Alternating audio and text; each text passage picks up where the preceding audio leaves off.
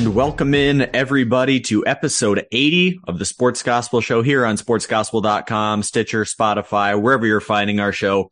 Happy to have you back with us for the 80th edition of the show.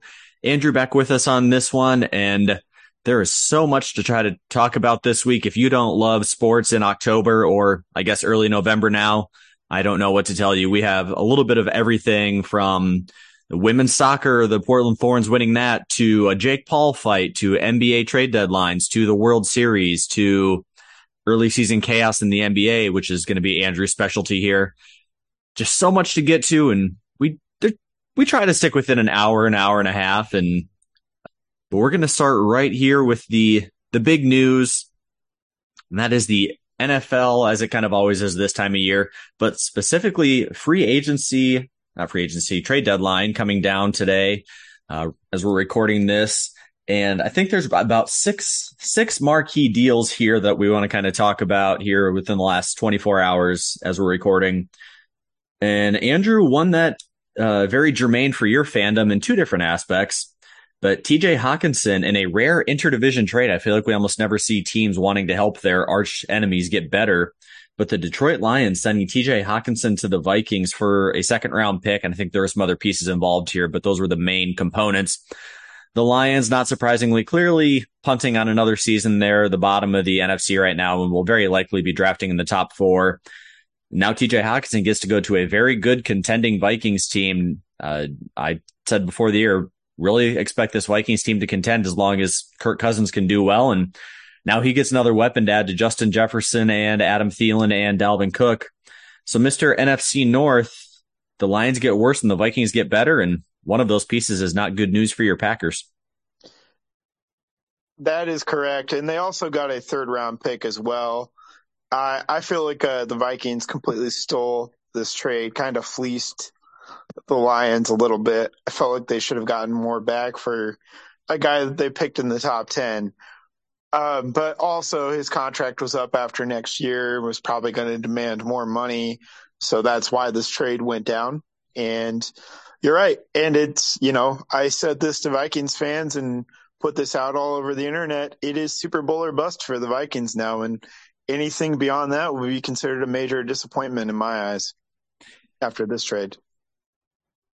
And Detroit, are we just admitting we're in the CJ Stroud, Bryce Young, maybe Will Levis lottery at this point in time? Yeah, that's 100% where they are. Another reason why the Hawkinson trade maybe doesn't make sense to me, because they were kind of in that lottery without making this trade. Now they're really in it. And I felt like they kind of had the running backs, the receivers, the tight ends, and maybe were a quarterback away. Maybe a CJ Stroud or a Bryce Young pans out, right, steps in right immediately and is instantly better than Jared Goff, which, again, that's not a high bar, but maybe feeling like Detroit's maybe a quarterback away from something pretty good on offense. And now that kind of changes a little bit. And I think we talked about this beginning of the year. We were both pretty high on the Lions as at least a team flirting with 500. I've been a Jared Goff defender, and I thought he would be decent. DeAndre Swift is a nice little piece. Jamal Williams having a good year. Amon-Ra St. Brown there is I think going to be a future number one. Still waiting to see what Jameson Williams has if he ever gets in. The rookie out of Alabama. Decent offensive line. Some players on that defensive line with Aiden Hutchinson maybe being the future there. And just I don't know if it's a coaching thing or the Lions probably a whole franchise culture thing that they're never quite getting over the hump. But I really thought this was year that maybe the Lions show a little bit of life and thought they would at least be better than teams like the Panthers or Falcons. Talk more about those teams later. But crazy to say, but I think you have to be a little disappointed in the Lions this year. I am definitely disappointed. I think I vastly underestimated how bad their defense is. Outside of Hutchinson, I mean, it's brutal. I was watching a little bit of the Lions game on NFL Red Zone, and some of the guys that they were calling out on the Lions defense, I was like, who is this guy? Like, I haven't heard of any of these guys other than like Aiden Hutchinson and Jeff Okudah. And I'm not saying that Jeff Okudah is good, but I've at least heard of him. But everybody else, it was like I have no clue who any of these guys are, and that's not a good sign. So they're one of the worst defenses in the NFL, probably the worst defense in the NFL, and well, that's not going to cut it. So I'm definitely disappointed. They're giving up 32 points per game, which is the most by a considerable margin. Everybody else is kind of bunched together except for your real top end teams like your Buffalo and Dallas and Philly. And then, yeah, I wanted to see Dan Campbell do well. I thought he took way more heat than he deserves, but he may be a two and done in Detroit. Unfortunately, yes, but I don't think it's on him so much as the front office. I really hope they give him next year. Maybe it's next year and done, but we'll see. And moving on here to another trade, one that I don't think is quite as impactful, but I think is interesting, and that's the Bears getting Chase Claypool from the Steelers, basically for a second round pick. Two teams who aren't going anywhere anytime soon. I've been a huge Chase Claypool fan. I thought he was a sneaky pick for them. I think he was a second or third rounder out of Notre Dame. Had a great rookie year and then just kind of trailed off, and maybe blame that on the quarterback play of Pittsburgh, but hasn't been the same study was when he first came into the league. George Pickens maybe made him disposable there. And he slides into Chicago in a team who needs weapons, but more or less feels like a move for the future. And basically a swap because he was a mid-round guy and you're giving up a second for him. So I kind of get it there where that seems to be balanced and makes sense. But two teams that are going to be drafting in the top 10 trading a weapon. Yeah, and I think it's the Bears were planning on probably spending that second round pick on a wide receiver or some kind of an offensive weapon for Justin Fields anyways, and that's how they can justify sending the second round pick for Chase Claypool, who, as you mentioned, I believe he was actually a fourth rounder. I could be wrong. Check me on that, but I believe he was actually a fourth round pick for Pittsburgh. But you're right. Rookie season, really great. And then the quarterback play tailed off, and he'll probably have the best quarterback play since his first season in the league now with Justin Fields, because I do think Fields has shown a little bit of signs of life over the past couple of weeks. It didn't look good early on this year, but I think as the season's gone on, he's shown a little bit of life. And at least now you have a couple of starting NFL wide receivers with Mooney and Claypool. I think the rest of the room needs work, and there's still more work to do, but you at least have some semblance of a receiving threat now. And the Bears have been kind of the wheeling dealing team here at the trade deadline, picking up Claypool, but getting rid of their veterans. Robert Quinn going to the Eagles a few days ago, and then the big move, Roquan Smith going over to the Ravens. So Chicago traded Roquan Smith to Baltimore for a second round pick. Chicago had to give up a lot of picks to move up and get Mr. Justin Fields, who you mentioned is starting to show some signs of life, and they're recouping and getting back some of that draft capital. So we'll just kind of move right into that, specifically looking at Roquan Smith. But if you want to touch on the Robert Quinn and or Roquan Smith trades. Well, I think it kind of goes hand in hand, right? Because that Robert Quinn trade and then promptly that Roquan Smith trade, which kind of hit me out of, I knew that there was some tension there with the contract situation in the offseason, but I don't know if I really expected it to go down like that. And I felt like, again, a little bit of an undersell by the Bears there with Roquan Smith. I felt like they could have gotten more, but because of the contract situation, they probably didn't get more. That's why. And that really signaled, hey, we're all in on the future. The future is Justin Fields. And the Quinn move followed by the Smith move just said, yeah, we're done with this year. Like we have no chance at this year. We know it. We're going for that top 10. We're going to see where our pick shakes out now by the end of the year, but we're going for that top 10. And like you said, recoup picks that they lost because of the Justin Fields deal. And Roquan Smith, a great move for him getting to go to a contender. Baltimore looks fantastic. Seen this from them before where the second half of the season maybe isn't as kind as the first half, but they may be really going to make a move. And if you're a linebacker, I mean, Roquan Smith, Baltimore Raven, just one of those moves that makes sense. You think fearsome, hard-hitting, tackling machine linebackers. That's the place to do it. But Yeah, and also, yeah, the Eagles getting a pass rusher and Robert Quinn, who's still got a little bit left in the tank for sure, and fills a need for them. So uh, get, follow this Pepe Silvia with me. San Francisco traded a first round pick to Miami. Miami traded a first round pick to Denver. Denver traded a first round pick to Seattle. So the 49ers helped the Seahawks in some roundabout way. yeah, Transitive property. in a roundabout way, yeah. Yep, they did. All so that yeah, reverse engineering the Russell Wilson trade. Mm-hmm. Yep. Um, and speaking of those Bengals, who did I want to talk about? Broncos, Bengals. Broncos trading away Bradley Chubb for a first rounder. I think the only big first round draft pick involved. And Bradley Chubb has been a nice piece for the Broncos. I don't think he ever became a Myles Garrett or a Bosa brother level edge rusher that he was expected to be, but a nice piece. And he got shipped off.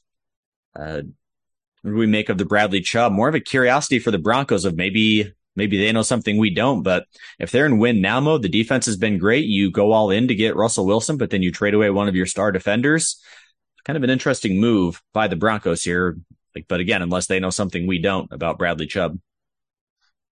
Right. Yeah. Well, I think there was some contract stuff going down between Bradley Chubb and the Broncos too, where maybe Chubb wasn't happy with his contract situation and wanted more money. But also maybe the Broncos feel like they're not all in anymore, which is kind of interesting because you went and got Russell Wilson, which to me signals, hey, we're all in on this season, but now you're trading away Chubb from a defense that is now going to lack pass rushers to a contending team in the Miami Dolphins. Just interesting move. I thought maybe, we were going to see a couple Broncos moves then where we're going to see maybe them moving on from Jerry Jeudy, other players offensively like Cortland Sutton too. I don't know. It's just a little interesting that they chose to make a deal for Bradley Chubb. Maybe they liked what they were getting back from Miami that first, and also they got Chase Edmonds, another running back post Javonte Williams injury. Which can we talk about the bingo there with the Dolphins trading Chase Edmonds and then subsequently trading for Jeff Wilson? Well, And that's they signed Mostert, and I know Mike McDaniel, their coach, has a connection to San Francisco right. and worked with both Mostert and Jeff Wilson, and so it's like they're just getting the running back band together back in Miami, I guess. It's kind of what I figured is he's just rebuilding the 49ers in Miami with Mostert and Wilson, and they're kind of the same backfields where there's Kyle Shanahan's become notorious for doing this of never having the same running back year over year. He has a whole stable of guys, and for like the last 6 years, his leading rushers have been a different guy. And Wilson and Mostert have been two of those guys. Well, not anymore, right? Because it didn't happen right at the deadline, or maybe we're getting to it in a second, but the Niners made a big splash, obviously trading for Christian McCaffrey. Yeah, and he could very quickly become their leading rusher. I'm trying to see where we're at. So I know his stats are carrying over from his time in Carolina, but CMC has 525 yards on the season. Jeff Wilson had 468. I'm trying to see where the next San Francisco running back is. It's probably Debo. Probably. I'm not sure what Elijah Mitchell did before he got injured, but maybe. And then two more quick ones here I want to get to while I'm looking up stats on. Let's see, yards. Wow. Here's a fun trivia game for you. So Jeff Wilson had 468 yards rushing for the Niners, and they just traded him away. So their leading rusher is Debo with 138 yards. In 2 games, Christian McCaffrey has 132 yards for them. Oh, wow. Wow. Trey Lance had 67, Elijah Mitchell had 41, and then it drops way down from there. So by the first drive of next week's game, Christian McCaffrey will be the Niners' leading rusher. Yeah, probably. But I don't know if you saw this weekend, and I don't want to get too sidetracked, but Christian McCaffrey did the football equivalent of hitting for the cycle, ran for a touchdown, caught a touchdown, and threw a touchdown, I believe. Had three touchdowns and did it in three different ways. So, New quarterback controversy in San Francisco, Christian McCaffrey versus Jimmy G. yeah, well, it's kind of interesting because before the game, I did some digging into this. Kyle Shanahan, there was something about at like practice about how Kyle Shanahan had inquired with like his coaches about the strength of Christian McCaffrey's arm. And they found out that he threw a touchdown pass in college back in 2018.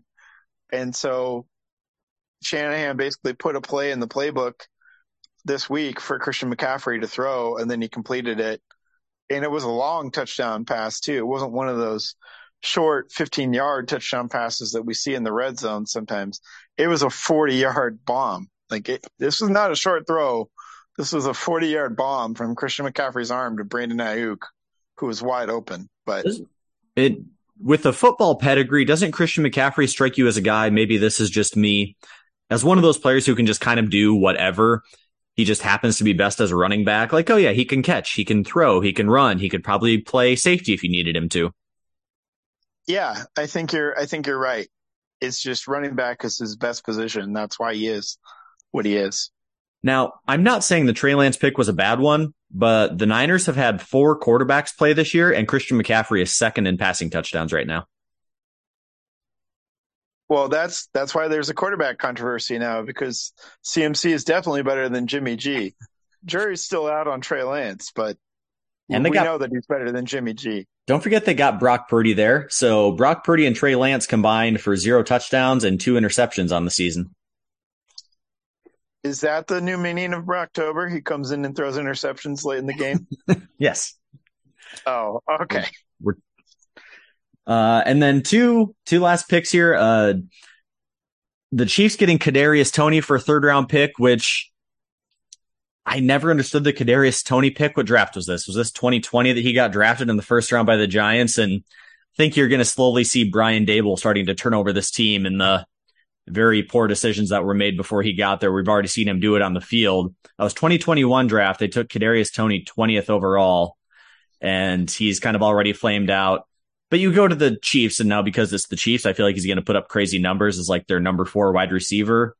And then the Jaguars trading for a suspended Calvin Ridley. Is there something here that I'm not understanding? I know we all like to make fun of the Jaguars for making weird wide receiver moves this last offseason, but now they're adding a guy who, while very talented, won't play until next year at the earliest.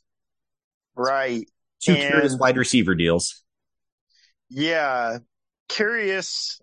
I think it's more for the Chiefs for the Toney deal, just a flyer because he did flash a lot of potential out of college. He hasn't lived up to any of it, Kadarius Toney. But if there's any team that can unlock it, it's probably the Chiefs. This is kind of a last stop for Kadarius Toney, really. You either get right in the Chiefs offense or you're really not going to make it in the NFL long term. So not a lot of investment from the Chiefs either, giving up a 3rd round pick essentially for someone who has some potential that they could maybe unlock. Not saying that he'll be a superstar or anything, but could he be a quality starting wide receiver in that Chiefs organization? Possibly. There's at least a world where that outcome exists. Calvin Ridley, who, yeah, curious, he hasn't been playing football in the past year and won't until next season. But when he does and he's fully invested, he's a legit wide receiver 1. Again, low investment by the Jaguars, giving up a conditional 6th and a conditional 7th, I believe. Both those picks could go up around potentially. Depends on what happens with Calvin Ridley. But I think also it's kind of a, next year they're expected to have Calvin Ridley, Evan Ingram, Christian Kirk. They've got Scherf on that offensive line. They've got Travis Etienne. The question then becomes, is Trevor Lawrence a quality starter in the NFL? I think that's a fair question to ask. after next season because he'll have the weapons for us to know, can this guy get it done? There won't be any excuses anymore. He gets a pass for that Urban year that was just a complete mess. But this year, Trevor Lawrence hasn't been particularly good this year. He hasn't been downright bad, but feels like he should be farther along than what he is now. Starting with the Calvin Ridley, because I think he comes in there and he becomes the number one. But let's remember, the Jags signed Christian Kirk to a 4-year, $72 million deal. So you're going to pay, let's see, what would his deal be as a potential out after 2 years? But he's making 22.5 this year and then 16.5, 16.5, 16.5. So you're paying $72 million to your number two wide receiver? Who's not, I mean, as good as Christian Kirk is, but it's not like Tyreek Hill and Jalen Waddle. No, it's not. It's the Dollar Tree version of that. I mean, I don't know what else to say. It's the Dollar Tree version of Tyreek Hill and Jalen Waddle, right? But it's better than what they've had in the past, and certainly will be the best weapons of Trevor Lawrence's career, I guess is my point. They're giving Trevor Lawrence a chance by making this move and Calvin Ridley potentially being available and ready to play. I don't know what will happen with Calvin Ridley. There's a chance, he's a little bit of an enigma, could just decide that he's done with football, right? There was talks about that. That could just happen, but they didn't give up enough to where it matters if that's what he decides. Right? They're taking a risk. They're swinging for a home run, and they will either strike out or hit it big. And I think that in that respect, it's kind of a good move because you're kind of making this low risk, high reward proposition. And I think that's a good move for the Jags long term. I have a Kadarius Toney related trivia question for you. Let's hear it. So he was the 5th pass catcher drafted in the 2021 draft class. He is currently 14th in that draft class in receiving yards and has 0 career touchdowns. That's not the trivia part. That's just a fact part. Can you name the top 5 receiving yard leaders from this draft class? It is a very loaded receiver and tight end class. 5 guys have gone over 1,000 yards so far in their careers. Chase, Pitts. Okay. Jamar Chase is 1. He's the leader with 2,000 yards. Kyle Pitts is 4th. Kyle Pitts is 4th. Kyle Pitts only has 3 touchdowns, which feels weird to me. Feels like he should have way more. Oh man, why am I blanking on the other guys in this draft? Two I think you'll get, and I think the other one's a little bit of like, oh yeah. Shoot. I am totally blanking on this draft. Give me a minute here. I'm trying to think who went high in that Jamar Chase draft as well. So there were really 4 of these guys were top 10 picks. You already got Chase and Pitts, and then the other guy was should have been drafted way higher than he was. I don't know why he fell. Oh, was that Jefferson? I think that was the year before. That was a year or two before. Yeah, that's 2020 is Jefferson. Devonta Smith. There you go. He was number 10.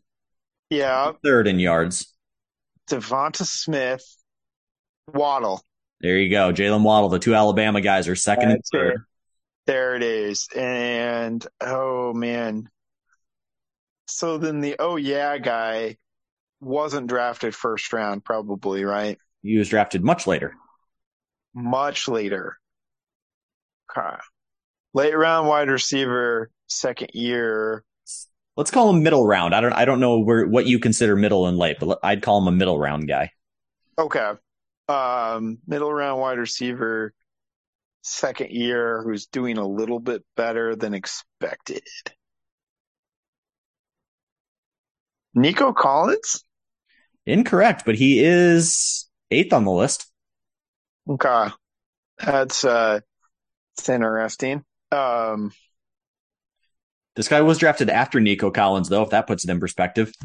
He was It also does. drafted after Rashad Bateman, Elijah Moore, Rondale Moore, and Josh Palmer. Wow. Nope, you're gonna have to give this one to me, unfortunately. He plays in your beloved NFC North. Oh, dang. I'm on Ross St. Brown. There you go. As to why he fell to the fourth round pick 112, I do not know. I remember watching him in college thinking, wow, this guy's really good. And then he fell to the Lions, and he currently has 1,200 yards and 8 touchdowns, only trailing Chase and Waddle in the touchdown category. Wow. Yeah. I looked this up the other day. I think it was the 2019 USC football team. They had Drake London, Amon-Ra St. Brown, and Michael Pittman Jr. and went 8-5. Yeah, and lost the Holiday Bowl. Like, how do you have that much talent in college? Because we make a big deal out of, was it the Ole Miss team that had A.J. Brown and DK Metcalf, and they were terrible? Yeah. Yeah, they had him, and then they also had I think Ingram was the tight end on that team. I could be wrong. I think Evan Ingram was on that team, maybe. I know he went to Ole Miss, but I'm not sure if he was on the team at the same time. Oh no, they had didn't Elijah Moore go to Ole Miss? Uh, so it was the 2019 draft. What do we have for Ole Miss players? They have some guys I've never. They had Dawson Knox was on that team with DK and AJ Brown. Got Elijah, it. can I ever remember Elijah Moore and Elijah Mitchell? Elijah Mitchell was a running back for Louisiana because I know this because I watched entirely too much Sun Belt football Who in the doesn't? past couple of years. Um, so I learned about Elijah Mitchell. But anyways, I think the point stands is how did that team, that 2019 USC team, because they had Keaton Slovis as their quarterback too, who's a Right? decent college quarterback Yeah. as well. And a lot of people thought Keaton Slovis was going to be the next big thing, and I sure hasn't did. quite, hasn't quite panned out I that still haven't way. given up hope. Still waiting. I They also, think he'll get drafted. It may not be a first round, but we can move on. they also had Elijah Vera Tucker on the offensive line. Yeah, Yes, again, a sir. lot of talent. Elijah Moore did go. He was a couple years younger than those guys, but he did go to Ole Miss the same time. I think those two guys were 2 years older. Yeah. Also, filed this away on a team that underachieved. Odell Beckham, Jarvis Landry, Leonard Fournette, and Right. Jamarcus Russell somehow won only 8 or 9 games, I believe, their senior year or their junior year. Not sure I feel which. like you meant a quarterback who's not Jamarcus Russell, but I think you're right on the rest of it. Oh yeah, might be Mettenberger. Is that him? I don't know. Maybe I did mean a different quarterback, Yeah. but I Wait, am right on the rest of it. well, like LSU is wide receiver university. Weirdly, for some reason, like Justin Jefferson came out of there. Jalen or not Jalen, Jamar Chase, Yeah, they Landry, Odell. it's that LSU team and then that Bama team the year after that are pretty much considered two of the best offenses that college football has ever seen, right? Because you had Jefferson, Chase, and Terrace Marshall on the receiving core, but then also Clyde Edwards-Helaire in the backfield, and obviously Joe Burrow at quarterback. But then Alabama had Tua and Waddle and Devonta Smith and Najee Harris It's crazy. in the same year. Well, And hang that on. was an insane offense to defend in college as well. Well, did Alabama have? Did they have Henry Ruggs, Devontae Smith, Yep. Jalen Waddle, and who was it? Was it Did Jamison Williams transfer from Ohio State to Alabama? Somebody did that. Was that Jamison Yeah. Williams? That was Jamison Williams, but he was at Alabama last year. I think that was his first year at Alabama and his last year in college. Hmm.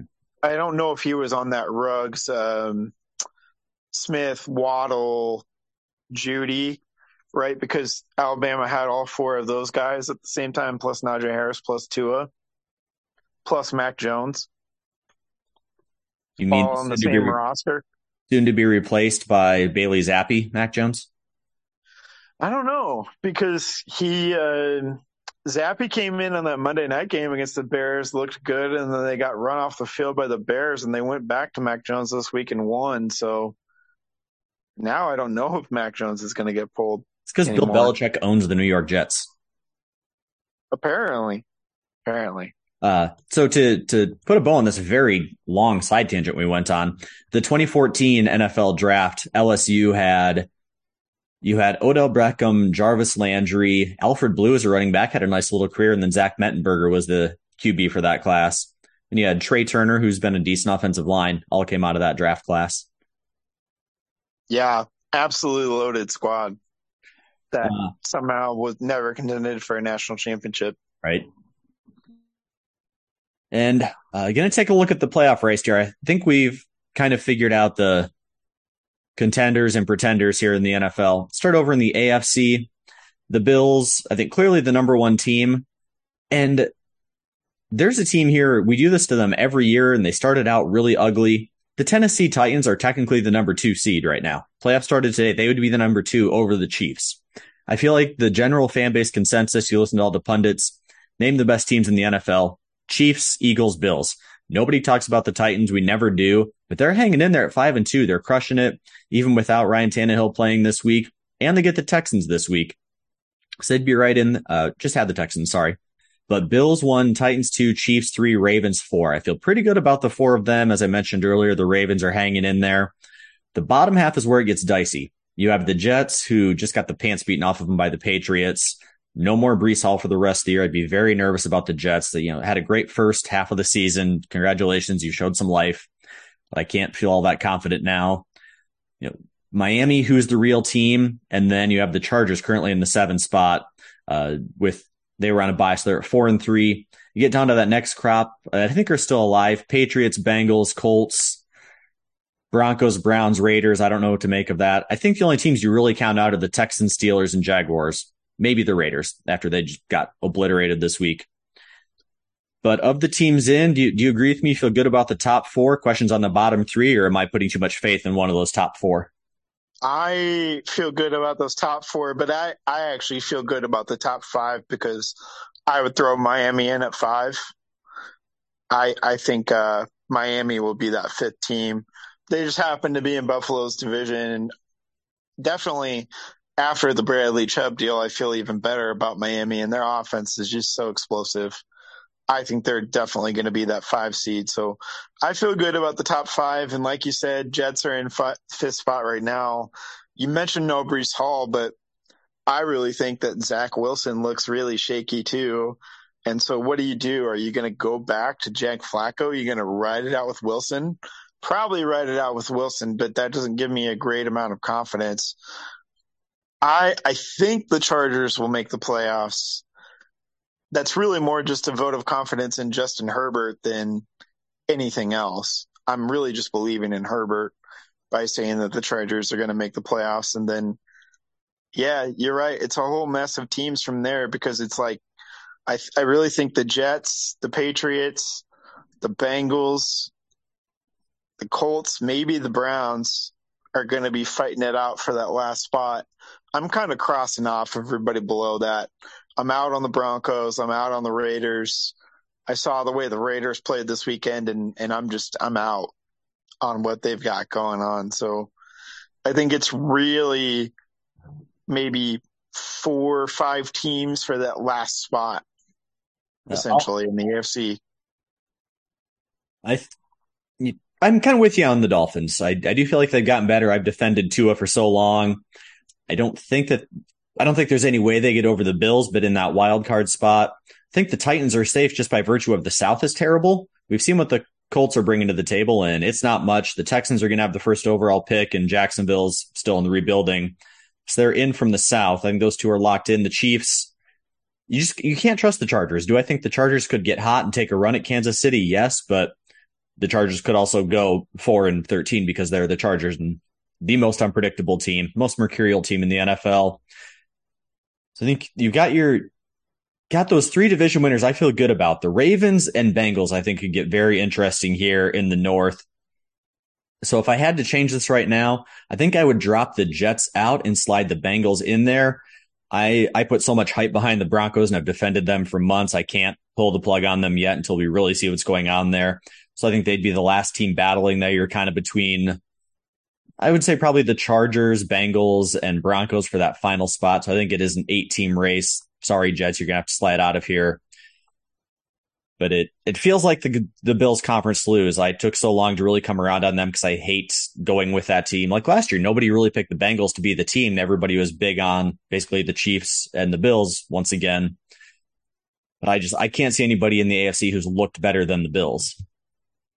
Yeah, there really hasn't been anybody who's looked better than the Bills. They've got it firing on all cylinders right now. Now, quarterback controversy in Tennessee? Question mark. I don't think so. I don't think so. Because I don't feel like their offense really gains or loses much depending on who the quarterback is. So you might as well go with the experienced guy, and that's Tannehill. I don't really think Malik Willis is a dynamic playmaker that really changes the outcome for the Tennessee Titans.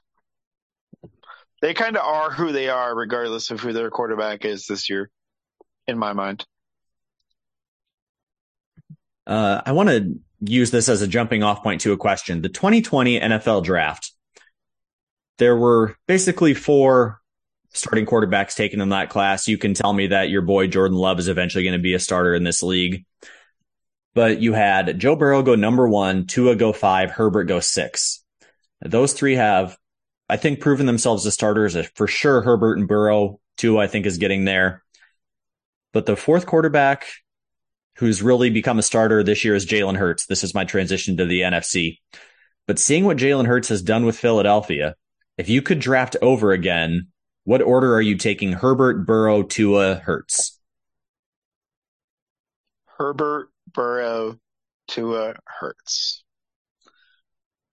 Man, it's so easy to go in hindsight and say, based off recent evidence, maybe I would want Jalen Hurts first. Wow. I mean, just the dynamic of having a mobile quarterback who can also throw. I mean, you see what Hurts looks like now with having legit NFL wide receivers to throw to. Having A.J. Brown, having Devontae Smith, Hurts looks almost unbeatable, right? And he's got that rushing element to his game too, that Herbert can run a little bit. Burrow can run for a first down. Tua can run for a first down, but they're not the rusher that Jalen Hurts is. And he has figured out when to use his legs and when to stand in the pocket and make the throws. And because of that, you see the results with the Eagles being 7-0, right? Yep. So I think in today's NFL, you gotta have a mobile quarterback, and it's such almost a cheat code to have someone like Hurts who can run like he can, but then also back it up with his arm and has the legit wide receivers to throw to. So if I had to go back in a vacuum, right, it's easy to say Hurts 1, probably Herbert 2. Again, I'm giving that to Herbert purely based off the arm, the combination of arm strength and accuracy, right? But then you've got Burrow, who the shine is off of Burrow a little bit in recent weeks, given the way that the Bengals have played in recent weeks, especially last night. That game last night was the Bengals were just never in it against a Browns team that I'm not sure is playoff worthy at this current point in time. I might actually be tempted to go Tua and then Burrow. Wow. Based off what I've seen. So Hurts, Herbert, Tua, Burrow. Again, you see what Tua can do when he's got weapons. He's got Waddle. He's got Hill. He's putting up crazy numbers, crazy passing numbers, and he has time to throw the ball. Tua is picking defenses apart with his arm this year. And you're right. Jalen Hurts has more rushing yards thus far than those other top three guys combined. Those other guys are mobile, and Tua's coming off injury, so he hasn't run quite as much as he did in college. But Hurts, very much the athlete. It makes me wonder, think about Cincinnati's offensive line woes. That's been one of the biggest things. And yes, you can talk about Joe Burrow holding on too long before throwing the ball. But if you have no offensive line, do you want that guy who can scramble and keep plays alive? Would Hurts be a better fit given Cincinnati's lack of offensive line, even though they completely rebuilt the offensive line? They're still struggling this year. And I know this is a lofty comparison, but you look at the 83 draft, that was Elway, Marino, Jim Kelly were the big three, and there were a couple other quarterbacks. I kind of feel like that, if I had to look at it, to me, Joe Burrow is the John Elway. That's your winner. That's your gamer. He's going to have a long career and may take some injuries, but he's going to keep the play alive. To me, Herbert's more the Dan Marino. He's going to put up bonkers numbers, but is he ever going to be the winner? To me, Jalen Hurts right now is kind of the Jim Kelly, and then I would Ken O'Brien be kind of the fourth quarterback. For me, that's Tua, and I've been a huge Tua fan. Like Ken O'Brien had a nice long career, 25,000 yards, 128 touchdown passes back in the day when we didn't throw near quite as much. But I think I would still go Burrow 1, Herbert 2, Jalen Hurts 3, and Tua 4. But it just makes me wonder how these teams all pass on Jalen Hurts and what they didn't like, I get passing on him because you think the other quarterbacks are better, but to fall all the way to the 53rd overall pick, you're telling me that there wasn't a team before that who would have loved to have his talents looking back. And yes, hindsight is 2020, but to think that people passed 52 times before thinking Jalen Hurts was worthy of a pick, and now you see what he can be. And I think he's proven to be a starter. He's not a fluke. Yeah, well, it was a little bit of, I think there were some questions about his arm strength coming out of college, his arm accuracy as well. People were really just boxing him in as kind of like what they did with Lamar Jackson, right? Like, oh, this quarterback is just a runner. His best trait is his feet. We don't know if the arm's going to develop well enough for him to be successful in the NFL. And it's like, well, no, you can take a guy who's really good at running and probably teach him how to throw or tailor an offense to his skill set like the Ravens have done, like the Eagles have done, rather than trying to box him into this nice little box of what you think a quarterback should be, right? I think the Ravens and the Eagles, to their credit, have constructed their rosters in a way and their offenses in a way that tailors to their quarterback's skill sets. But pre-draft, I think the knock on Hurts was, oh, he doesn't have the arm to get it done. And we saw that the first year of Jalen Hurts when he became the starter, right? His accuracy was not there. He had the strength. He wasn't placing the ball with any accuracy, but he got after it this offseason and also got A.J. Brown, so that really helped him. But it looks like he has really worked on that accuracy piece of his game, because that playoff game that the Eagles had against the Bucs, Hurts looked brutal. It looked awful. Looked like he couldn't move the ball, and people are questioning, well, maybe this isn't the guy, right? And now there's no question. He's the guy. He's the franchise guy for the Eagles now, but it's because of the work that he's put in to get there. So, yeah, I guess I'm with you. I don't understand why so many teams passed on him, because it's not like Jalen Hurts, there were any questions about Jalen Hurts' work ethic out of college at all. So usually a guy with that much talent who's willing to work is going to get the most out of his talent, and you're seeing that with Hurts now. And we'll keep going on that. Mr. Hurts has the Eagles first place in the NFC in this nonsense NFC. AFC makes a little bit of sense. Bills, Titans, Chiefs, Ravens. All right, we expect that. I don't know that anybody saw the Eagles being a playoff team, let alone first in the entire conference. The Vikings we talked about right there at number 2, a bit of a surprise, I don't think all that surprising. Where it gets bananas is after that. Right now, Seattle would be the 3 at 5-3. I don't know how they're doing this. Offensive line, Charles Cross, maybe one of the best rookies, did not see this coming from them with the Geno Smith project. Rebuilding both sides of the offensive line. Kenneth Walker, rookie running back, really breaking out. Did not see this coming from Seattle. Atlanta is the 4 right now, taking over that NFC South that nobody wants to win. The Cowboys would still be the wild card, maybe the second or third best team in the conference, but they would be down at the 5 as a wild card team. The Giants, let's see what shape they're in after losing to Seattle. We keep waiting for this team to fall on its face, but maybe we have to accept that Brian Dable has turned things around here. And the Niners sneaking in, I think they're much better than their 4-4. But that's your playoff right now. The Eagles 1, Vikings 2, Seattle 3, Falcons 4, Cowboys 5, Giants 6, Niners 7. And then the Commanders there at 8. And here's where you get your disappointing teams. The Rams at 9, Tampa 10, Green Bay 11, Arizona 12, Saints, Bears, Panthers, Lions. I don't think anybody expects much out of the 4 of them, but kind of 4 teams on the outside looking in right now. Are you more surprised by who's in or who's out? I'm more surprised by who's out. Because you have the Rams at 3-4, Buccaneers 3-5, Packers 3-5, and Cardinals 3-5. Is it hitting a little bit too close to home, Mr. Green Bay? Yeah, it's all hitting a little bit too close to home here. But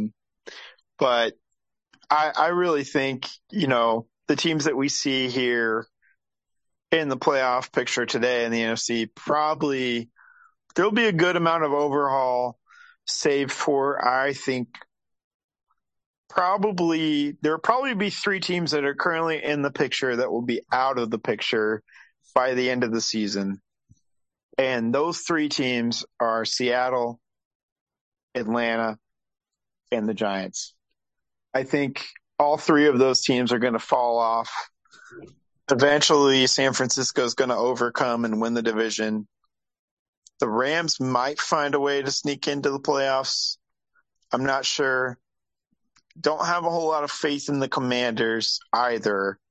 But I think eventually Tampa is going to right the ship, pun intended. Yeah. And Atlanta's going to realize at some point making the playoffs is a mistake. We shouldn't do this, right? We don't have a legit chance at contending. What's the point in making the playoffs? We're just going to damage our pick, right? We need to fight for our draft position, not our playoff position. At some point, that's going to kick in for Atlanta. And at some point, I think Giants are 6-2, but it's kind of a deceiving 6-2. There's been a lot of magic involved, and maybe I'll regret saying this. Maybe the Giants are just a team of destiny, like we've seen them be in the past, right? But I don't know. I don't think so. And I think eventually they'll fall off the map, right? And that's going to open the door for teams like Tampa, the Rams, Green Bay. Cardinals, I think I'm kind of crossing them off based off of what I've seen on the Cardinals. And I think you can cross off the Lions, the Panthers, the Bears, the Saints. Yeah, I'm with you. I have the same 3 teams falling out. I think Atlanta, and I'll get to them in a minute. I think Tampa's eventually going to take over the Falcons. I can't bring myself to trust the Giants, and I think the Niners are going to take that West crown. I think they're going to be the team of the second half to really make it up here and be a top, maybe even get to that second spot, see how Minnesota does. I think your Packers are going to sneak into a wild card, and then somehow the Rams are going to fail into the playoffs. I don't know how they're going to do it, but I'd have those 3 in over the Giants, Falcons, and Seahawks. But Atlanta has the Chargers this week, so I wouldn't put a lot of faith in that one. But then they have Carolina, the Bears, Commanders, Steelers, and their bye week. To me, that sounds like a 4-1 potential record. If Atlanta's not careful, they're going to be 8-5 come bye week. Yeah, I mean that's entirely possible. And Mr. Cliff Kingsbury, I do not believe will be coaching in Arizona next year, at least in the professional team. Yeah, I'm not sure what the odds are on Kingsbury getting fired, but go ahead and make your bets now because I think that's a pretty safe one. I mean, I like Cliff Kingsbury. I think they've tried the experiment. I think Kyler Murray's ready for a new voice in that locker room, which gets me to a question. We played our quarterback game for the 2020 class. The 2019 class gave us some good backups, your Jarrett Stidhams, your Gardner Minshews, your Drew Locks of the world, but really only two longtime starters, Kyler Murray and Danny Dimes. Seeing what you're getting out of Daniel Jones and the Giants this year, should he be their long-term starter? And is there a world where you'd rather have him than Kyler Murray, or is Kyler Murray still far and away the best quarterback in this draft class? Kyler Murray's still far and away the best quarterback in this draft class. Let's not kid ourselves with Daniel Jones, who's had a nice year. But is that a product of Daniel Jones' talent, or is it Brian Daboll coming in and coaching an offense and getting the most out of his guys? I'm going with the latter there and saying that it's Daboll more than it is Daniel Jones. And I don't think, and that's the reason why I'm picking the Giants to fall off, right? It's because it's my lack of faith in Daniel Jones as a long-term answer for the New York Giants. So I think it's been a little bit of a nice story, but this is kind of where it ends. I think Daniel Jones has been done okay, but not the long-term answer. They need an actual franchise quarterback. And they're another team that may be playing themselves out of the good quarterback part of the draft. So you got to see maybe there's some veterans coming available. I don't have free agency in front of me to see who's coming up next year, but if you don't think he's your guy, you're the Giants. You're kind of out of the Stroud, Young, Levis range right now. Yeah, exactly. Yeah, they definitely are out of that range. And that's why I'm kind of surprised. I mean, every team wants to win games, right? And it's never really a great thing in my eyes to intentionally lose games. But if there was a year to do it with this quarterback draft class and you feel like you're a quarterback away, which maybe the Giants are, well, maybe some receivers too. They might need some receiver help as well.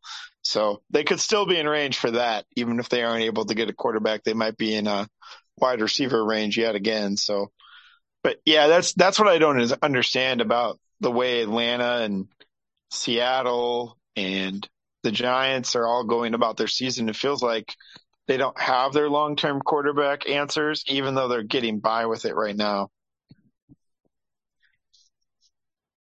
Anything else on the NFL here? We're going to touch on college football here really quick, but I want to allow ample time for the NBA.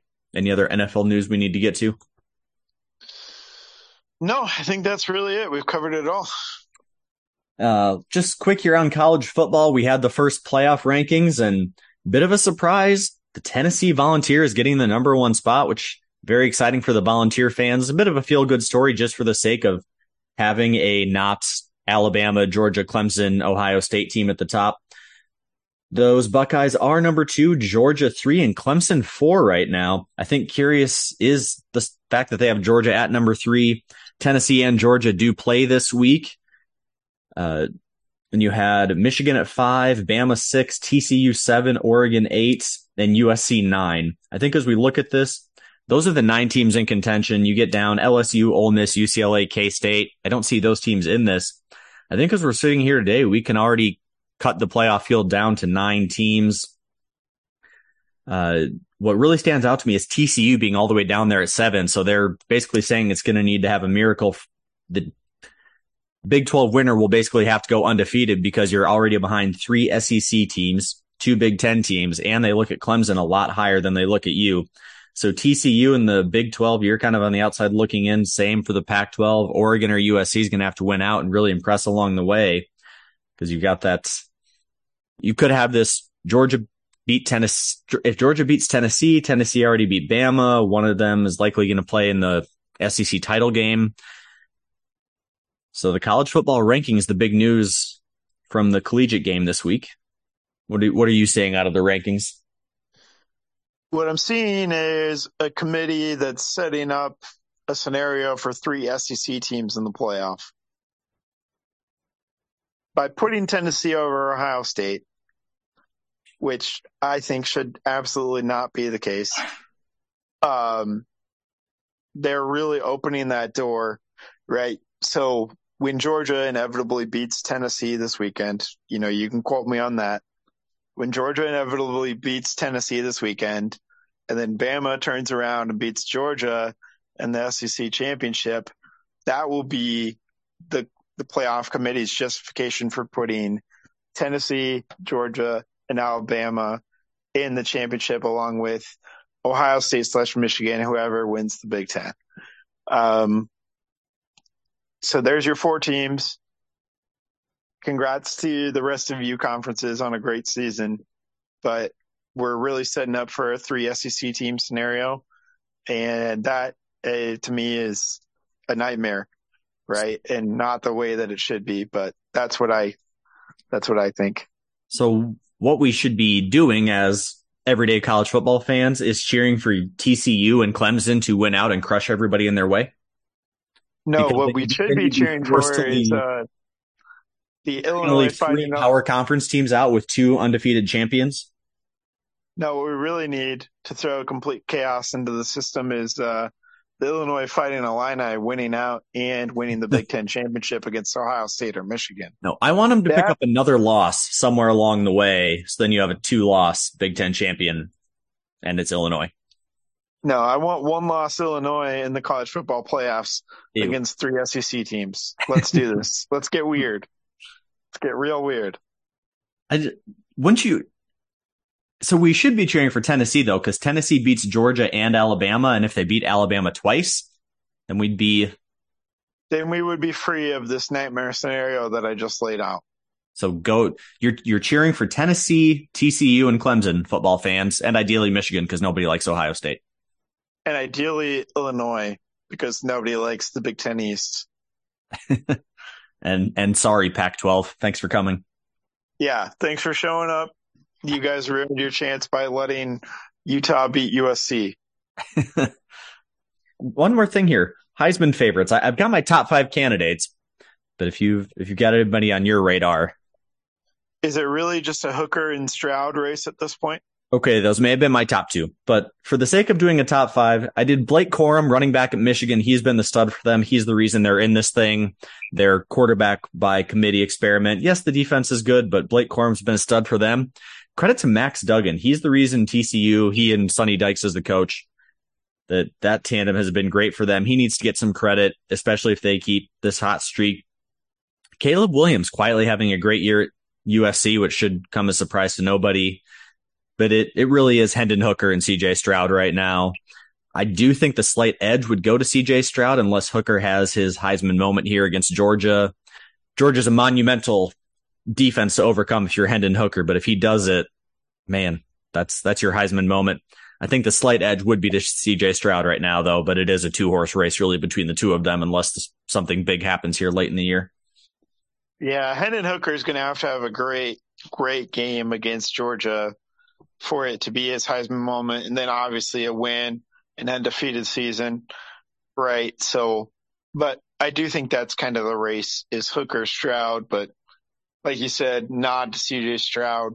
Probably will stay that way if Ohio State remains undefeated. I was trying to look up Tennessee's schedule here. So they're scoring like crazy. I don't think of Tennessee as an offensive team.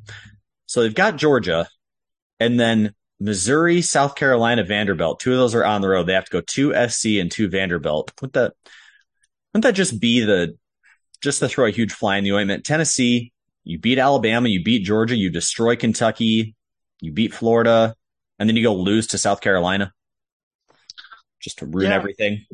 Yeah, that would be a huge, huge turd in the punch bowl, as they say. Big week of college football. The Georgia-Tennessee game is going to be the headline. I believe it's just a nice middle of the afternoon kickoff. So find yourself a nice place to watch Georgia-Tennessee this Saturday. What, I can't interest you in Iowa versus Purdue? No, I like offense. What? I like offense. I guess Purdue has that guy who catches like 1,000. Wait. Doesn't Purdue have a receiver who has like 1,000 yards already? Yeah, they have Charlie Jones, who used to be at Iowa. Thanks for finishing that thought for me. Does he have more yards individually than the Iowa offense has collectively? No, not at this point in time. More touchdowns, yes, but not more yards. Hey, since we like to crap on the Iowa offense, you do know that Iowa scored more points this October than the Iowa State Cyclones. Yeah, the TV people, was it ESPN or FS1, whoever had that game on this week, showed a nice factoid about the Iowa and Iowa State teams and how they're both top 10 defenses in both yards and scoring and like bottom 20 offenses. Oh, Hooray. we both took a shot on Saturday. Thanks, FS1. We are offensive verse in the state of Iowa. We are we are the least offensive people that exist out there in the nation, and our college football teams can prove it. It's like Todd Licklider is coaching both of the football teams. What? Defense wins championships, I thought. Yes, tell that to Ohio State. Yeah. Isn't that the old mantra, the old saying? I mean, if that's really the case, then we're good, right? We're in Yeah. contention. Yeah, we're going to play each other in the Popeyes Bowl or whatever it is. Iowa State BCS national championship. I would Let's so go. I so badly want those two to play in a bowl game just to see how they both look at the end of the year instead of beginning of the year. But That would be interesting. But anyways, there's a little bit of intrigue there. Iowa playing their former running mate, Charlie Jones. And also, Purdue defense is bad. We saw what Iowa did against a bad defense this past week. They actually scored points. So I think there's a chance for some intrigue there. But anyways, we won't do a deep dive on Iowa Purdue. so we're going to finish up this week's show by turning Andrew loose on the NBA. And we're only about, 2 weeks into the season. So I have not paid a minute of attention. But per my notes, I just wrote down the Nets ? The Nets. Yeah. Question mark is the best way to describe the Nets because there's so much controversy surrounding them right now. Just parted ways with Steve Nash today. Mutual parting of ways, fired, whatever you want to call it. Same deal. But then immediately after, moments after firing Steve Nash, the news breaks that the Nets are hiring Ime Udoka from the Boston Celtics. So as if the Nets didn't already have enough controversy swirling around them, let's add in the guy who got suspended a year from coaching in the NBA as our next head coach. He can't take over until next year. What are the Nets doing? They're a complete circus. I'm asking you that question. I'm trying to No, I was. ask you what are the Nets doing? How does this work? If did can I'm can I'm Udoka confused. take another job? Isn't he still technically employed by the Celtics? The Celtics gave the Nets permission and said they would willingly let Udoka go to the Nets if the Nets want to hire him. so the so the Celtics are done. Celtics are done with Udoka. but Apparently, they're like letting the Nets take the headache off their hands. Like it's your problem now. Thanks. yeah, 100%. 100% what's going on here is thanks for taking off our headache, and here you go. Now, what I didn't realize is that when Steve Nash became the coach in 2020, Udoka was part of that staff. Mm. And so they're really just hiring a former Steve Nash assistant who has gone on and had success, obviously making the NBA Finals last year.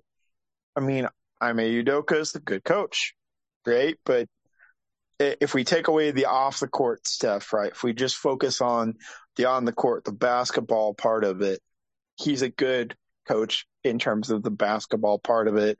He also, got that Celtics team to buy in, a team that was having some issues. He had a sit down meeting with them in January, and I don't know what was said or what was done in said meeting, but that is what propelled them to, their championship run. So if there's a guy that can fix the Nets, it's probably Udoka, right? But he's got his own off the court stuff going on that just adds another layer of drama, complexity to the Brooklyn Nets, and not sure that's what they need at this current point in time. They just need stability. When you're a basketball team and you're like, yeah, when Kevin Durant is like the quiet, chill part of your franchise, how many times has that been the case? Not many. And that's part of the problem here, right? Is that you had three guys because Harden's no longer there. three guys who are just full. They bring a lot of baggage, a lot of drama with Durant, Harden, Kyrie. Well, then you trade Harden's baggage for the head case that is Ben Simmons, and this is what you get. And you're surprised when it doesn't work out. Um, okay, I'm not sure why you're so surprised when it doesn't work out. So I'm not sure where the Nets go from here or how they fix things. Maybe they've hired the right coach as long as there's no, um, as long as there's no more things with the Ime Udoka situation that we're not aware of. Maybe. Is there any situation where they can get rid of Ben Simmons and Kyrie? Is there any franchises? I know it's going to be multiple teams involved. Is there any way they can get rid of those guys for some young talent? Because in spite of everything, Kevin Durant's putting up great numbers. Like he's actually playing decently well. It's just all the chaos around them. I It's at mean, they can get rid of those guys, but probably not for young talent. least something to help them be contending in the East. I mean, I get we're 2 weeks in, but the Wizards and the Hornets are currently in the playoffs, and the Knicks. So you tell me Brooklyn can't jump a few of these teams just by the Uh, virtue of they could, Kevin Durant they, being there? Give him they could something. definitely jump the Wizards and the Hornets. We can get to the Knicks in a minute, but I think the Knicks might have found something and might be a somewhat decent team. And then getting back to Steve Nash, I just want to touch on this quick. How much of this is them more or less saving him from the situation? Because you think of Steve Nash had such a great reputation before this. In my mind, I've always thought of him as a player's coach, a guy that they could relate to. I don't know what the opportunity would be. Who knows what jobs will be coming open in a year or two, but just feels like a guy who somebody would give another job to, maybe a more stable environment. I have no idea what coaching, but like a New Orleans Pelicans, wouldn't they come calling for like a Steve Nash if their coaching situation doesn't work out? I just can't imagine him only getting one run and it being with this chaotic Nets situation. Yeah, I don't think this will be Steve Nash's only coaching run in the NBA. He'll definitely get another chance somewhere. I don't know where that's going to be, but I can definitely see him getting another chance. I think it's not that they're saving Steve Nash. I think Steve Nash is going to be made the scapegoat of this whole situation, which is terrible. They're really saying, oh, Steve Nash couldn't hold this thing together. Well, you didn't really give the guy much of a chance with the crazy personalities that you threw in a room together and said, all right, Steve, here's a Right. here's a grenade. Make sure it doesn't go off. We already pulled the pin. Just hold it. Yeah, we already pulled the pin on 3 different grenades. Make sure none of them go off. Here you go. Have fun. So, but looking at the Eastern Conference outside of the chaos that is the Nets, Cleveland, I was telling you, watch out for the Cavaliers. Again, we're 2 weeks in, but I'm going to ride high on the Cavaliers being 5-1. Donovan Mitchell playing great for them right now. Boston, you mentioned hanging in there at 4-2, and then you kind of got a glut of teams. Raptors and Hawks, not all that exciting. The Knicks, who you have a story to tell us about.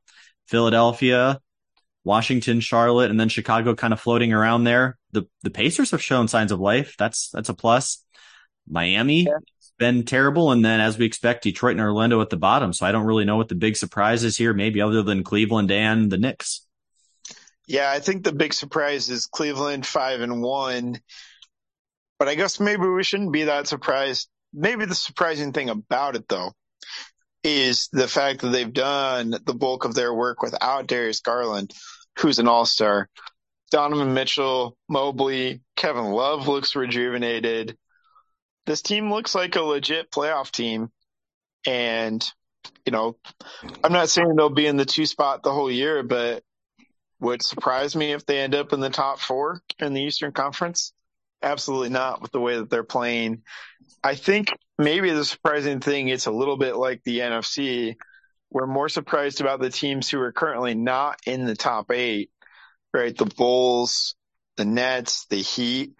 I think it's surprising that those teams aren't in the top 8. I'm not saying they won't finish in the top 8, but it is a bit surprising that they're not in the top 8 at this current point in time. But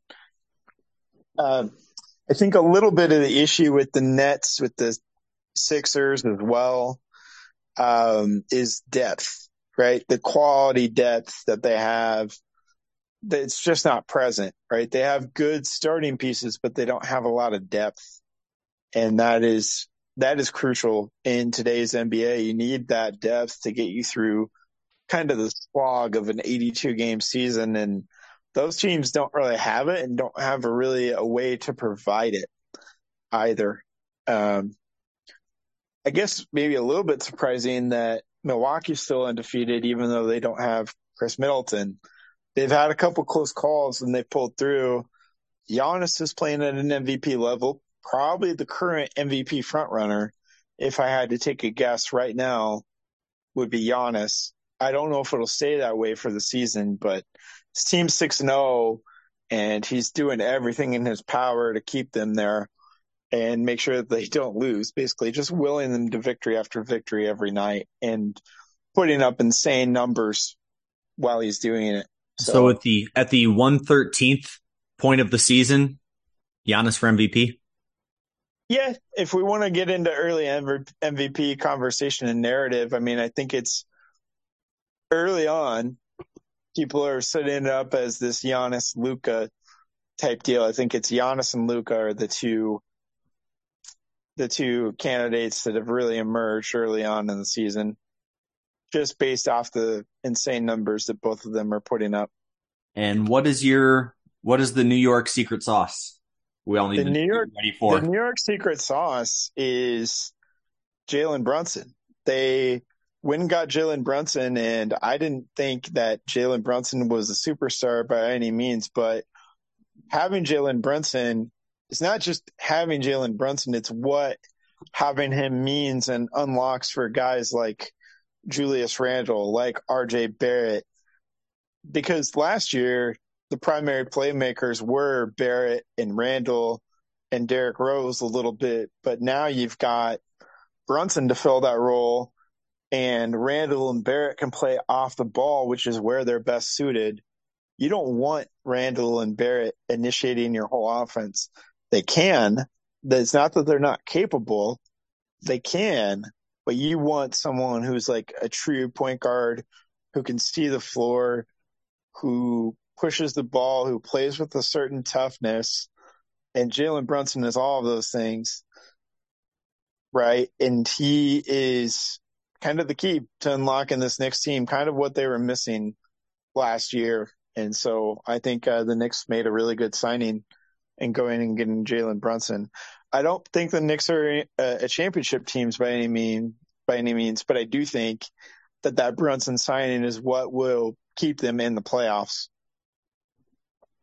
Are they a small team? I'm just looking at the roster here, and based on what I know, Jalen Brunson, Evan Fournier, R.J. Barrett, Derrick Rose still running around there. They feel like a team that's going to get done with everything but size. Obi Toppin, Julius Randle, and Cam Reddish is injured, but none of those guys really seem big outside of Mitchell Robinson. Feels like the only real size they have. They play Robinson and Isaiah Hartenstein,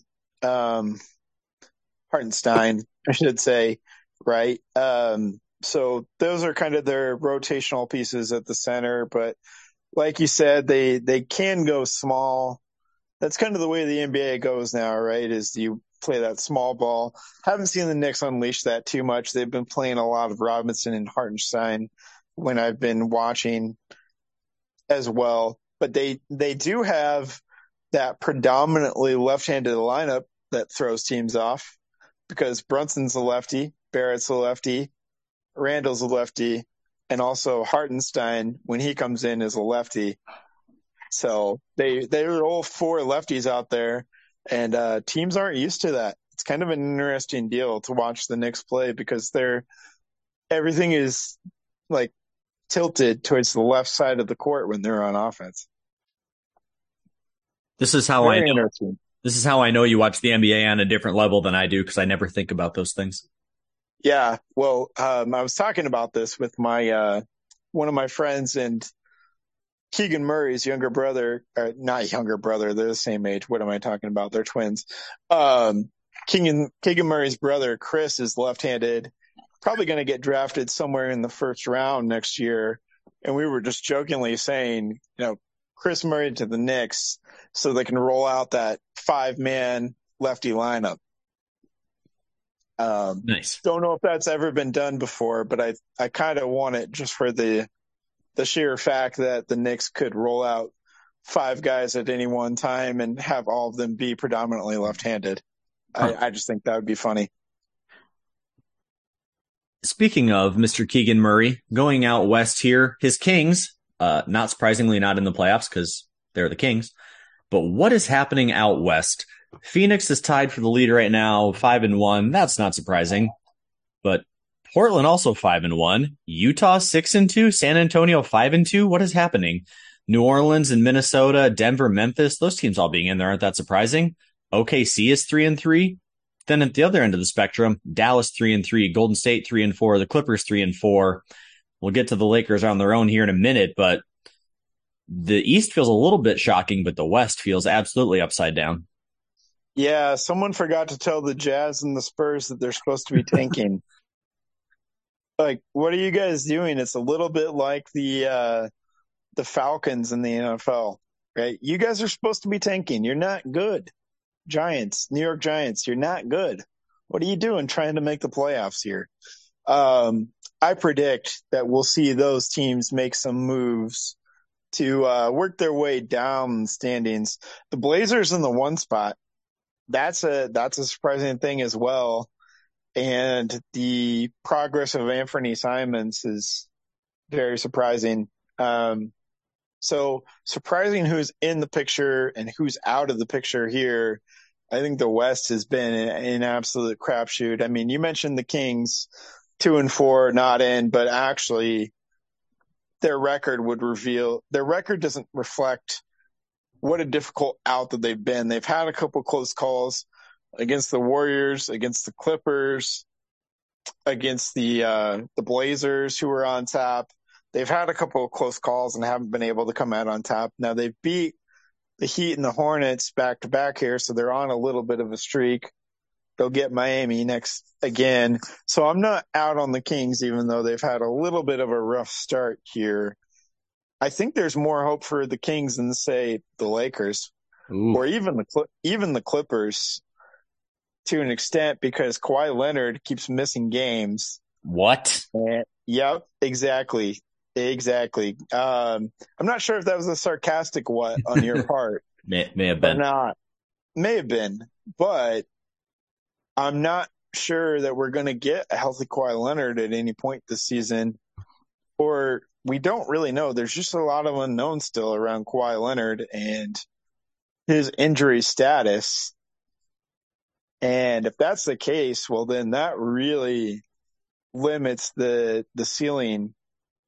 The ceiling comes crashing down for the Clippers if they don't have a healthy Kawhi Leonard.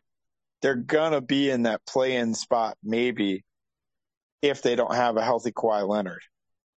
So I would venture that there's a little bit more hope for Sacramento than some of these other teams. And I do think eventually, like we talked about in the NFL, we're going to see teams like Utah and San Antonio come back crashing down.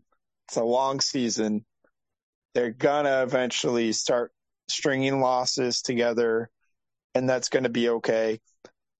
The Lakers, kind of like what we talked about with the Sixers and the Nets, there's not a lot of quality depth there. You maybe like the starting lineup and your top two guys, but you really don't have quality depth. And also the lack of shooting with the Lakers in today's NBA, you can't be a team that's poor from the 3-point line. And also that's really all that a team that has LeBron on it needs, right? You just need to surround LeBron with a bunch of guys who can hit threes. He'll find them. He'll get people open. You just need someone who can knock down an open shot. And the Lakers have a lack of guys that can knock down open shots, unfortunately. And that's why I don't hold out a lot of hope for the Lakers this season, because I'm not sure where they're going to acquire that unless they pull off the trade that was talked about before the season, the Westbrook for Buddy Hield, Miles Turner, right? Westbrook and a couple of unprotected firsts in 2027 and 2029. for Buddy Hield and Miles Turner. Buddy Hield could probably knock down an open three. Miles Turner can knock down an open three and also bring something defensively that you need. You need that rim protector. Miles Turner can protect the rim. Buddy Hield can make baskets, right? LeBron can find Buddy and he can hit an open shot. So, but even then, I don't think the ceiling is championship, even if you make that move. I don't think getting Buddy Hield and Miles Turner signals championship. So long diatribe there. I also think that the Pelicans at 4-2, they've been playing well and have impressed me because they've won a couple of games without Zion and without Brandon Ingram against quality opponents. They went toe to toe with the Mavericks at full strength, without Ingram, without Zion, and won the game. So they have.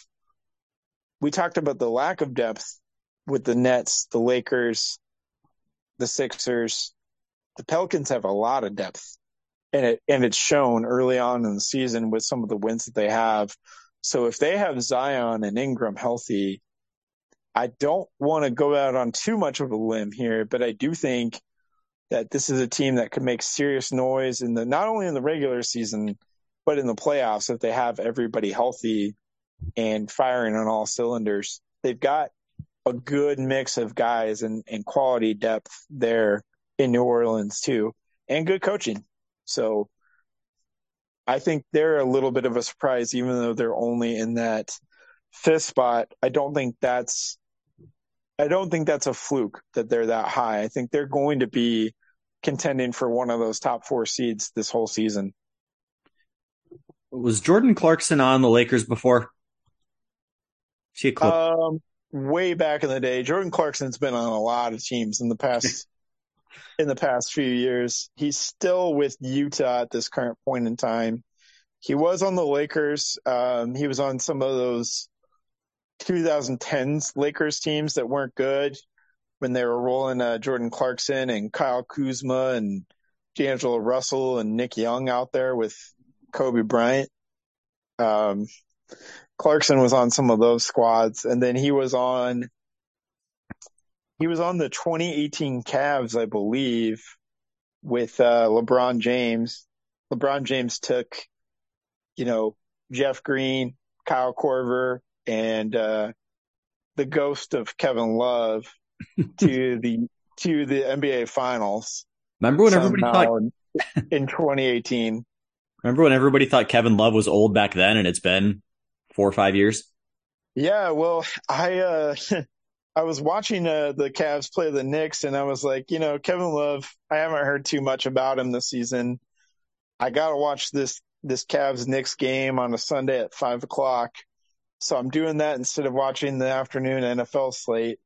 And Donovan Mitchell goes off, and everybody expects that. He goes 8 for 13 from 3, but Kevin Love matches it and goes 8 for 13 from 3 as well.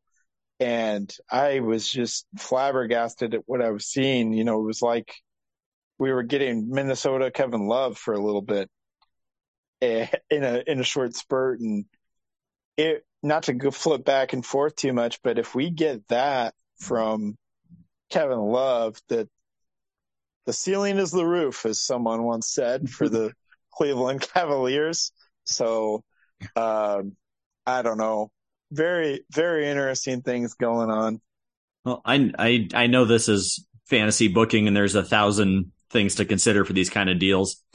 But if you're the Lakers and you need to add depth, especially shooters, and Utah loves to rack up draft picks, I don't know how Russ fits with that team for however long they'd need him. But what about giving up Russ and a draft pick or two to Danny Ainge in exchange for, say, a Jordan Clarkson and Mike Conley, or maybe throw in Lauri Markkanen in there?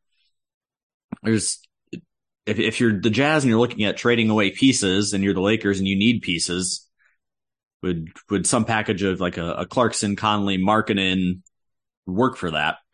I'm also not opposed to trading Anthony Davis. LeBron's, I think, really the only untradeable piece. I think I'd like to keep Patrick Beverley and Austin Reeves there for some role players. But I don't know. Looking around it, I don't know what the Spurs have to offer. We're talking about kind of the Spurs and Jazz as teams who are going to trade their way down.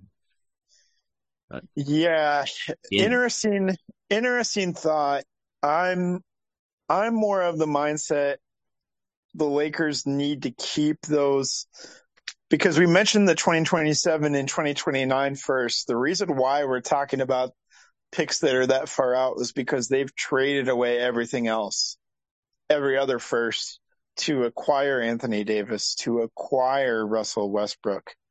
I think if you they obviously want to move Russell Westbrook, but I don't think you can move that many years worth of first round picks because who knows what the Lakers are going to look like in 2027 and 2029. LeBron's not going to be around. I mean, surely not, right? It maybe LeBron's still a Laker in 5 years from now. I highly doubt it. I don't think you can mortgage the future just to supposedly go all in on this year. So while I think Clarkson, Conley, Markkanen, right, getting that would be good for the Lakers, it still doesn't make them a championship team. And that's really why you make a move like that. That's why you give up those first round picks like that. You're mortgaging the whole future to go in on a championship this year. And I don't think that even like if you got those three guys, and I'm not even saying that the Jazz would do it because I'm not even sure that they would, but that doesn't make you a championship roster in my eyes. So you're giving up the future for something that's less than a championship. I think you gotta kind of just write it out. I really think that this season for the Lakers is really, in a way, all about LeBron breaking Kareem's record. And that's going to be the highlight of the Lakers season is LeBron, if healthy, is going to break Kareem's scoring record that stood for a long time. nice. But I think that's going to be it. I've also, looked into salary cap stuff as well. The Lakers will have plenty of room after this season, plenty of salary cap room to maybe get a couple of different guys. But knowing the Lakers, they'll probably try and use any and all cap room that they have to get one star. I think the big three, we're seeing a little bit that the big three model maybe isn't quite the model anymore. You need a star, a superstar that can propel you to a championship, right? You need a Giannis on your team. You need a Steph Curry on your team. Guys like that can propel you to a championship, right? But you don't need a big three. You need pieces that fit around that superstar, pieces that fit well. The Lakers don't have that currently. So I would personally like to see them. I think they're going to have around 50 million in cap space. I'd like to see them spread that out over a couple of quality starters, quality bench players, right? Get maybe 3 or 4 guys with that money, maybe 2 or 3 guys. I know NBA contracts are pretty big, so that's probably going to get you maybe 2 or 3 guys, right? And I'm not sure who those guys are, but I think the Lakers have the potential to kind of retool the roster. It's like what the Warriors have done. We've talked about it before. They've got the mix of young and old. They nailed a Jordan Poole pick, right? Hit lightning in a bottle with the second round pick there with Jordan Poole. But they made the Wiggins trade, and that really unlocked something for them. They got Wiseman too. They've been able to put this good mix of young and old around Curry, 3-and-D defenders around Curry, covers up some of the weak points of Curry. He's gotten better at it, but he's not an elite defender by any means. So the team around him covers up his weaknesses. The Lakers are doing the opposite of that. They have a team around LeBron that only magnifies the weaknesses of a team of LeBron, right? He's not a great outside shooter. At this point in his career, he's not an elite defender anymore. He's a good defender, but not an elite one anymore. So I'll get off my rant, get off my soapbox here, but I think there's a lot to be said for roster construction and how it goes in the NBA.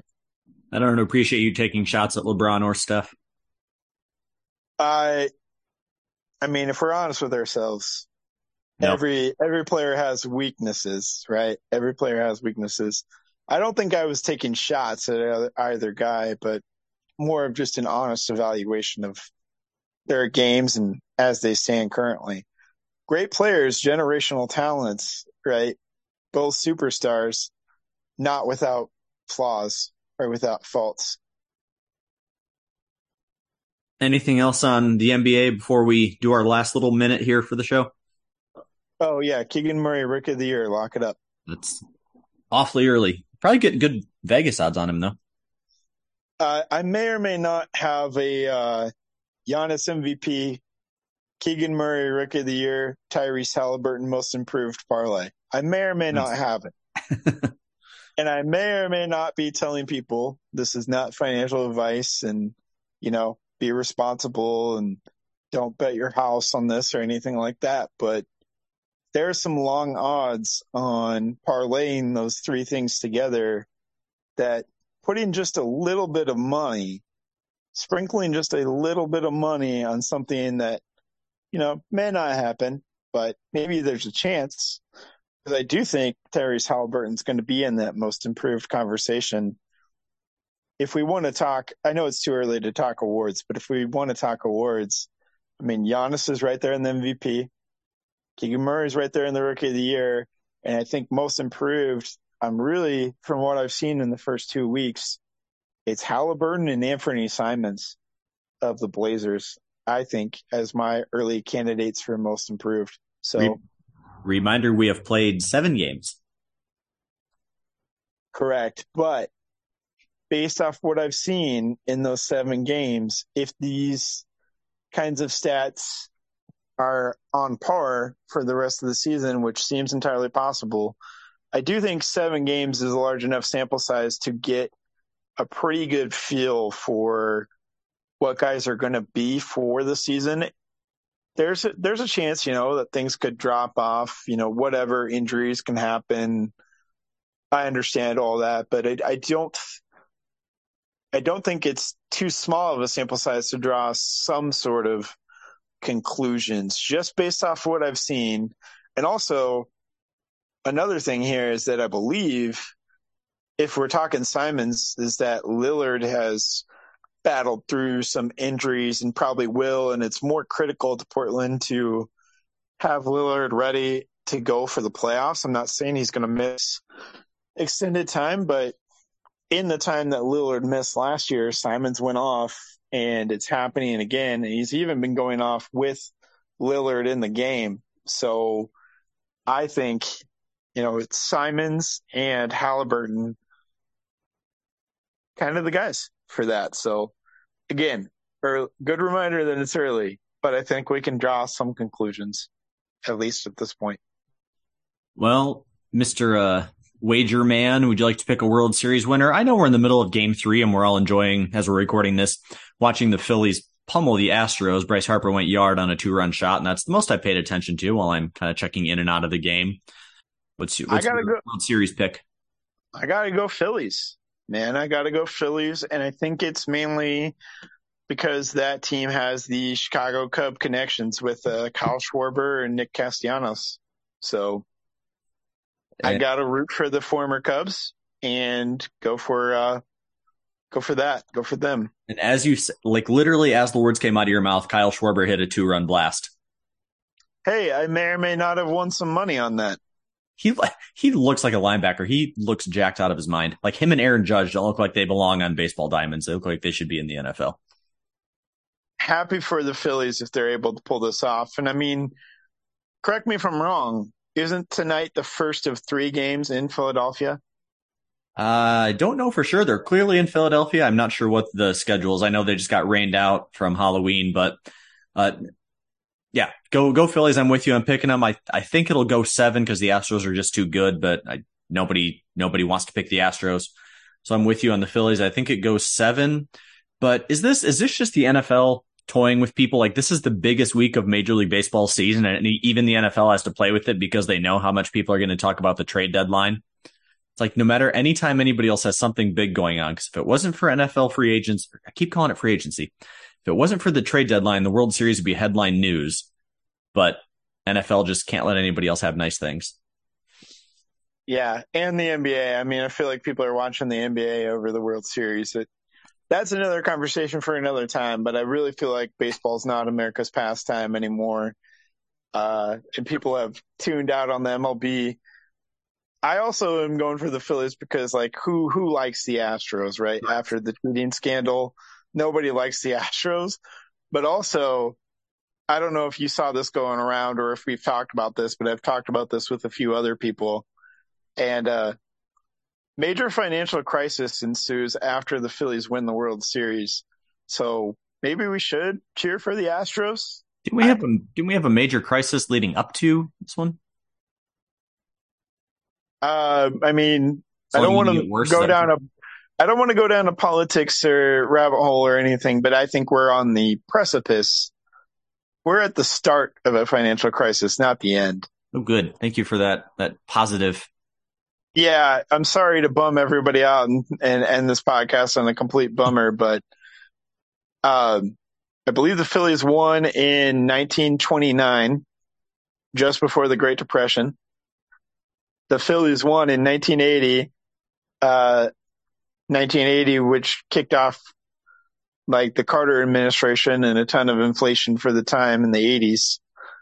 And then 2008, the housing crisis in 2008 that we all know about now. And here are the Phillies in the World Series and looking like they're going to go up 2-1. Do we really want the Phillies to win? Maybe it's best for the nation if the Astros pull it out somehow. I really appreciate you doubling down on the sad news. I'm sorry. I Phillies had to do it. back to back home runs. Now Reese Hoskins goes yard. Well, everybody strap in. Get That's ready for official. your financial crisis, and hopefully we aren't, in Great Depression number 2 after this. So, At least we know who to blame it on, and it's not yeah, the the Phillies. Phillies. Is it me? I'm not saying anything. Okay. I'm not Okay. saying. I'm just saying. Okay. All right. All right. Well, that's fair. That's fair. But all right. I hate ending this on a sad note. Do we have any happy news to share with our audience before we go? No, because the only other thing I was going to bring up is Jake Paul beating Anderson Silva, and that made me even more sad. We've made it 80 episodes. So if anybody wants to bake us a cake for making it 80 episodes, I think a cake would be in order. Or do we have to wait till 100 before we get cake? I don't know what like the 80th anniversary is like. Are people married till their 80th anniversary? Because isn't like 75 platinum? Like where do you go after platinum? I don't know, but we've made it. We've made it more episodes than. Yeah, I don't know. I don't know if people. I'd have to look that up if people celebrate their 80th anniversaries, but um, we've made it 80 episodes, man. 80 episodes. Looking for 20 more. Probably have to do something special once we hit 100. I don't know. Feel like we should plan this out because 100 feels like a monumental podcast episode to make it to. Hang on. I'm trying to figure out how I time this. 89, that's 90, 91, 92, 93, 94. Yeah. I was trying to time it out where like 95 would be Valentine's Day and we could tie that in. But if we assume that I do an episode every week, it'd be like a St. Patty's Day. I could space it out that we tie in episode 100 with St. Patty's Day and just get blitzed out of our minds. March Madness, Ooh, perfect. there we go. St. Patty's Day, March Madness podcast, episode 100, extravaganza. Gonna be great. That takes so much more scheduling and planning than I usually put into this, but I'll see if I can map it all out. And someone who's listening to this or has listened in the past is going to make us a cake. I can feel it. Just never mind that we are 2,000 miles apart from each other. Somebody make 2 cakes. 2 cakes. Send it to us in the mail. Wait, no, don't do that.